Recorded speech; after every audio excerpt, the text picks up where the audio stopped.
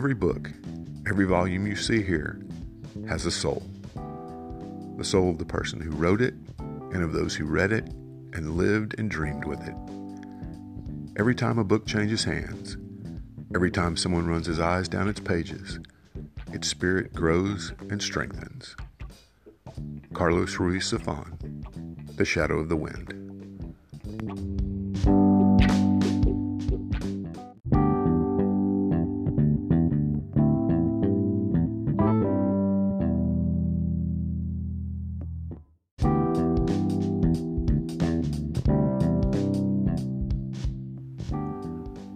Welcome to Angry Typewriter, a podcast about writing and the writing life. I'm Paul, and hope all of you are staying well and staying inside as this coronavirus continues to rage across America. It's a good time for Camp NaNoWriMo because we can all just stay inside and write. Hopefully things will be better on the other side, as long as we do the things we need to do. In any case, today, I'm going to be sharing an episode that I did on my Bookish podcast. If you're not listening to Bookish, I hope you'll check it out. And it was about the passing of Carlos Ruiz Zafón, author of The Shadow of the Wind. If you listen to this podcast regularly, or if you listen to Bookish, you know how I felt about Zafón. And when he passed on June 19th, just under a month ago, I did a couple episodes reflecting on both his life and also on his impact on me. As writers, other writers always impact us. And he had an impact that was probably only surpassed by Hemingway. So I hope you'll check it out, and I hope you'll check him out, because every book has a soul, and the ones that he wrote had a lot of soul.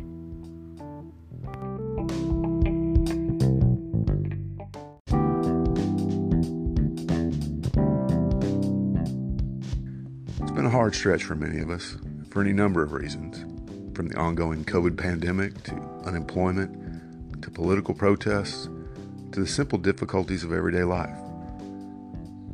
It was made even harder by the death last week of Carlos Ruiz Zafón, author of the Cemetery of Forgotten Books series, most notably Book 1, The Shadow of the Wind. I did a brief episode about Zafón on the day he died. You can go back and listen to it if you haven't. It came out on June 19th. But for this ramble, I want to talk more about him and the way he impacted my life in several ways, even though we never met. It happens that way with authors and their books. Like most people in the English-speaking world, my first exposure to Carlos Ruiz Zafón came around 15 years ago when The Shadow of the Wind was first published in English. If you're a book lover, it has everything. A mysterious author attempting to destroy every last copy of his published works, a hidden library of unfathomable proportions where books are rescued and preserved for just the right reader to find, Barcelona in the 1940s and 1950s, even a little, but not too much, romance, and of course, Fermín Romero de Torres, one of the greatest characters ever created. I read the last 300 pages or so in one long overnight marathon. It's that kind of book. And thus began my ongoing relationship with The Shadow of the Wind, and through it, Zafón, that endures to the present day. Let me give you just a few brief examples, some of which I've probably mentioned before in other episodes, of how the book wove its way into my life as a reader, a collector, a bookseller, and even a writer. I pretty much already explained the impact of the book on me as a reader, but it goes beyond that overnight reading marathon years ago.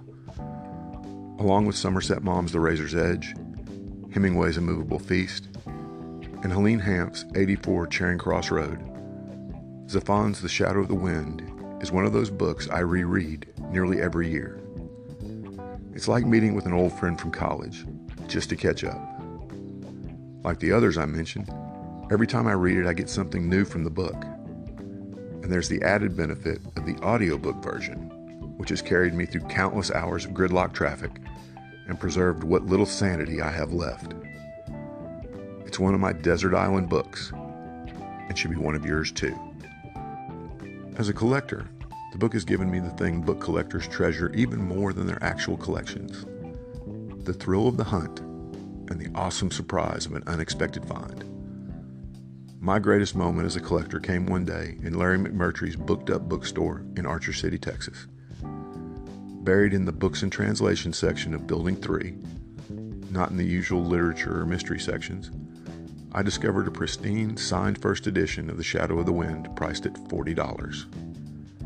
They clearly hadn't looked at it for years, because at the time a signed first went for $150 or more.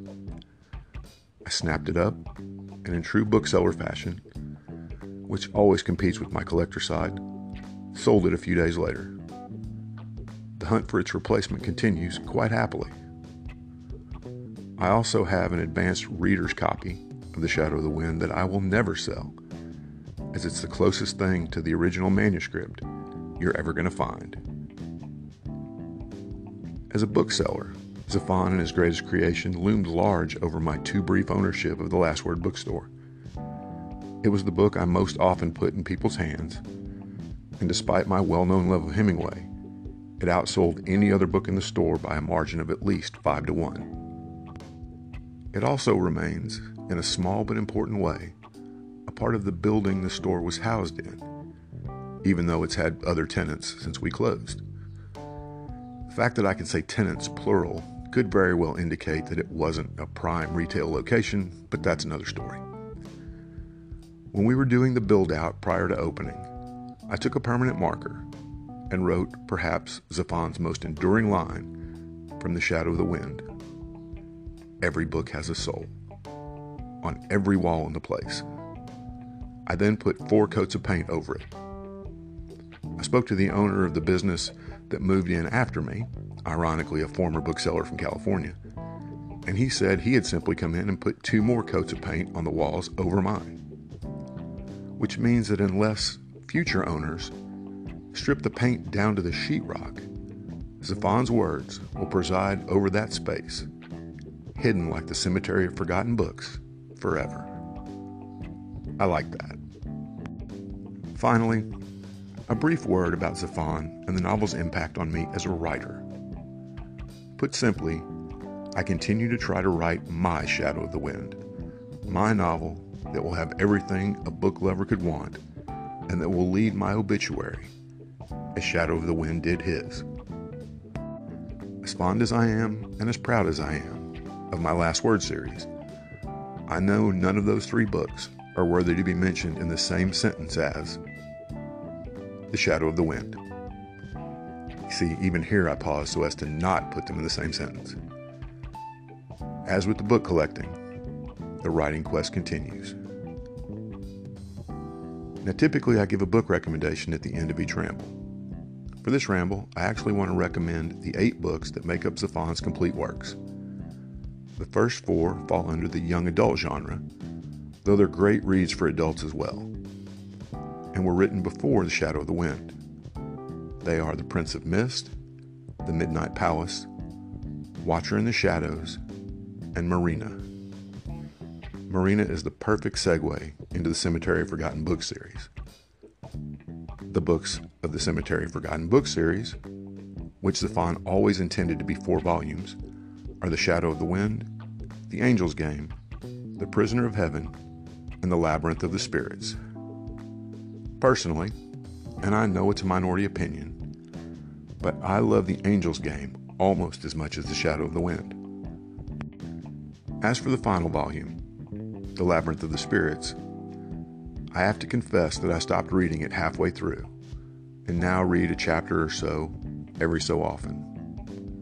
This is not because it's not good, it's outstanding. It's actually because even before Xaphan's death, it was clear that this would be the final book of the amazing world that he had created, and I just don't want it to end.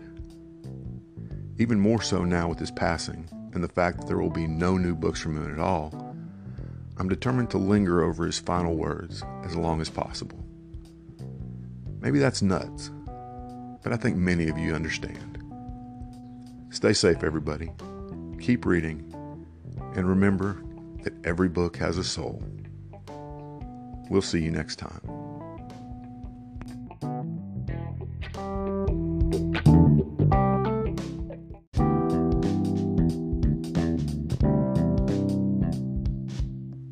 Thanks for listening to today's episode of Angry Typewriter. I hope it's been both informative and entertaining, especially for you writers out there. If you're enjoying these podcasts, I hope you'd also consider clicking on the Support This Podcast link on the Anchor site. For as little as 99 cents a month, you can help keep these episodes coming, and it will also go a long way toward making this podcast completely ad-free. Thanks again.